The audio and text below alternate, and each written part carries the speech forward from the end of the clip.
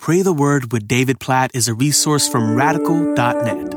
Matthew chapter 23, verse 23. Woe to you, scribes and Pharisees, hypocrites, for you tithe mint and dill and cumin and have neglected the weightier matters of the law, justice and mercy and faithfulness. These you ought to have done without neglecting the others. What a statement. Jesus starts with a woe. Woe to you, condemnation upon you. This is a strong rebuke to scribes and Pharisees, whom he calls hypocrites. Why? Because they tithe mint and dill and cumin. They do these minor matters of the law, but they neglect the weightier matters of the law, justice and mercy and faithfulness. And Jesus isn't saying that minor matters of the law aren't important. He says these you ought to have done without neglecting the others. And if we're not careful, we can be guilty in the same way of focusing on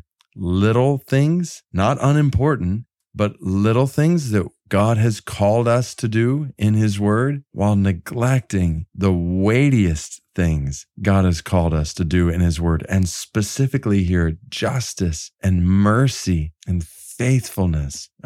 We don't want to neglect those things.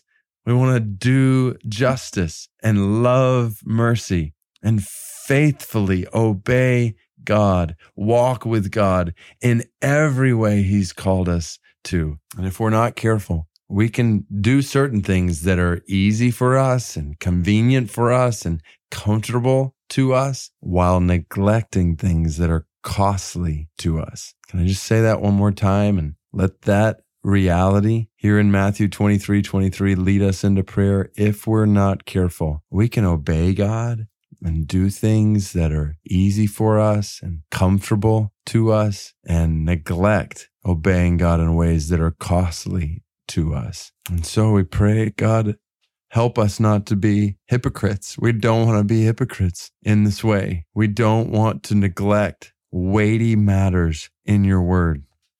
We don't want to do that which is most comfortable and least costly to us while neglecting that which takes us out of our comfort zones and may lead to cost in different ways, specifically as we do justice and love mercy and faithfully walk with you. So God, we pray that you would help us to do those things. God, help us, no matter what it costs, to do justice, to work for that which is right and good according to your word for people in the world, particularly people who are hurting, who are impoverished, who are disadvantaged, who are suffering, who are oppressed or experiencing injustice. In all the ways we see all over your word that you call your people to do justice. God, help us to do justice no matter what comforts that means us leaving behind, no matter how costly that might be. God, help us to love mercy. God, help us to show mercy in every way today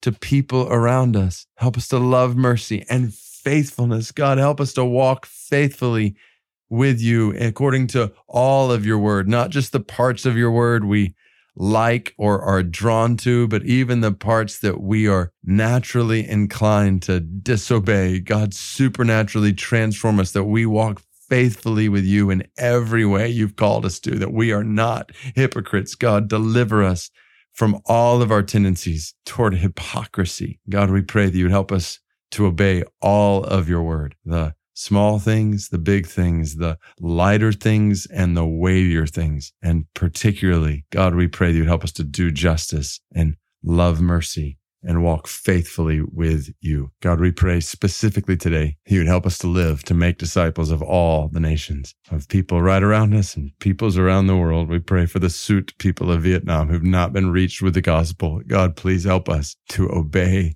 your command to make disciples of all the nations. We pray that you would raise up laborers to go to the Sut people of Vietnam, that they might be reached with your grace and your love in the gospel. God, help us not to neglect the spread of your grace and your glory to 3 billion people in the world who have never heard it. God, we pray that you would use our lives in however way you desire, no matter what it costs, to make disciples of all the nations.